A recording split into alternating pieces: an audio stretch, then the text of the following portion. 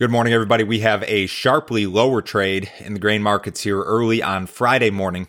It is 6:30 a.m. Central Time. March corn futures are down 8.5 cents at 5.15 3/4. March soybeans are down 28 1/4 at 13.42. March Chicago wheat down 14.5 cents at 6.46 1/4. March Kansas City wheat is down 12 cents at 6.23 3/4. March spring wheat is down 13 1/4 at 6.22. Just a couple of housekeeping notes before I get started here this morning. Next Wednesday, which I believe is the 27th, I will be doing a live stream with Ed Ussett, who is from University of Minnesota. He's a grain marketing economist there. Ed and I were on an episode of U.S. Farm Report together a few months back, and we shared some common opinions when it came to past grain sales, things like re-ownership, how farmers are always so concerned with grain sales of the past. And that's going to be kind of the topic of this conversation. It's really good stuff. This is going to be kind of like the mental side of grain marketing to some extent, and we're going to explore that a little bit. So should be an interesting conversation. That will be Wednesday next week, and I will give you some more updates on that ahead of the broadcast. And of course, the video and everything will be posted to YouTube and all of the podcast apps. Chatter regarding 2021 U.S. corn or acreage overall, rather, is emerging. IHS Markit Informa was out yesterday. They have corn acreage at 94.2 million, which would be up about 3.5 from 90.8 last year. Bean acreage pegged at 90.1 million, up sharply from 83.1 last year. So just between those two crops, the group is expecting an overall increase of 10.4 million acres versus last year. The group expects sorghum acres to increase to 7.2 million from 5.9 last year. Cotton acreage expected to decline to 11.5 from 12.1 last year. Spring wheat acres expected to decline to 11.5 from 12.3 last year. So you may ask yourself, where are all these acres coming from?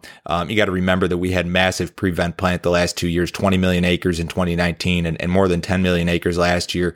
So if we return to normal, if we pull some acres away from other crops, you could very well see this corn and soybean acreage increase or an increase of this sort of magnitude. Honestly, I look at the prices and I still think 94 on corn is too low, but there are only so many acres to go around, I suppose. This is not a done deal by any means. You're going to see a whole bunch of estimates along these same lines or acreage estimates, ahead of that March 31st planting intentions report. Increased concern regarding new COVID cases in China is an issue. I think this is starting to get into some of the markets here. So the Chinese government, over the course of 6 days, rushed to build this massive quarantine camp outside of Beijing. This new isolation center is what they're calling it, spans more than 100 acres outside of Beijing. It's supposed to hold 4,000 patients.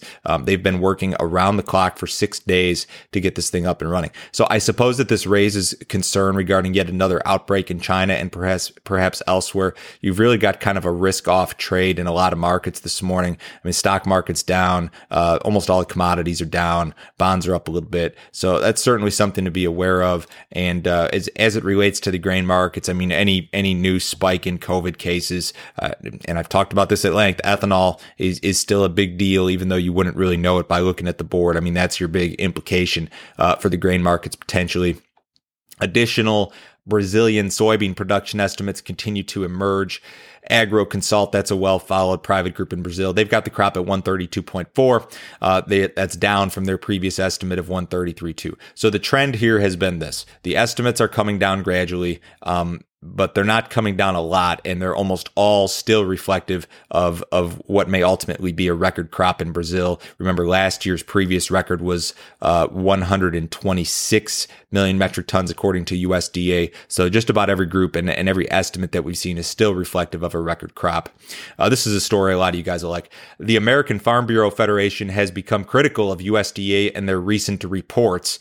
This is a quote from Zippy Duvall, who is the president of the Farm Bureau. While NASS may have a gold standard reputation for agricultural statistics globally, U.S. farmers' confidence in their reports has unfortunately declined. He noted that some of the large changes in USDA's numbers over the last couple of years, quote, left farmers questioning the agency's ability to respond quickly to rapidly changing conditions on the ground. The USDA said it's addressing the Farm Bureau's concerns, and there were some recommendations also. The quote from NASS was this: "We feel confident the items recommended in the report either are being addressed or are underway, and we look forward to enhancing our communications in the near future." So this is like the first thing I've really seen from any of the big farm lobbies that has been real critical of USDA and these reports. And I myself have been very critical of USDA and their recent reports, specifically these big after the fact revisions to corn stocks, to the size of the crop, that sort of thing. It's in my opinion, it's cost farmers money, to be honest. There's a new strain of African swine fever in China.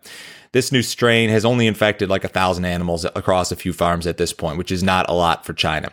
The report or the story here is that this new strain is the result of an illegal vaccine. There is no vaccine for African swine fever at this point, no approved vaccine, but farmers are struggling. They've apparently, there have been some, I don't know if they're black market vaccines or whatever. And you got to remember, China is kind of in the midst of recovering from that initial African swine fever outbreak from a couple of years ago, which at one point killed 40 or 50% of the hog herd. So they're recovering, and that's a lot of the reason why you've seen this big surge in demand for soybeans and other products. But that's a situation that bears watching. It's not a huge deal for the moment. We'll have our weekly export sales report out at 7:30 this morning. We're looking for some good numbers. Corn sales expected 600 to 1.2. Soybean sales expected 1.1 to 2.1, and that's this year and next year. There's some sales expected for next year also, and then wheat sales 250 to 650. February grain options expire today. If you have any remaining open positions there, make sure you take a look. The EIA report is today. I thought it was yesterday. That's what it said on my calendar, but it's going to be today. We'll have some updated ethanol numbers. Cattle market finished the day higher yesterday. There was some cash trade in Texas, 110 to 111, and 109 to 110 in the north. We'll see what develops here, but the board acted a little bit better yesterday. Again, ahead of the cash open, we have the S&P down about 28 points. The Dow's down 250. We've got the U.S. dollar a little bit higher. The bonds are up. Crude oil's down $1.39 in the March WTI at 51.75. So again, some pressure in the outside markets here.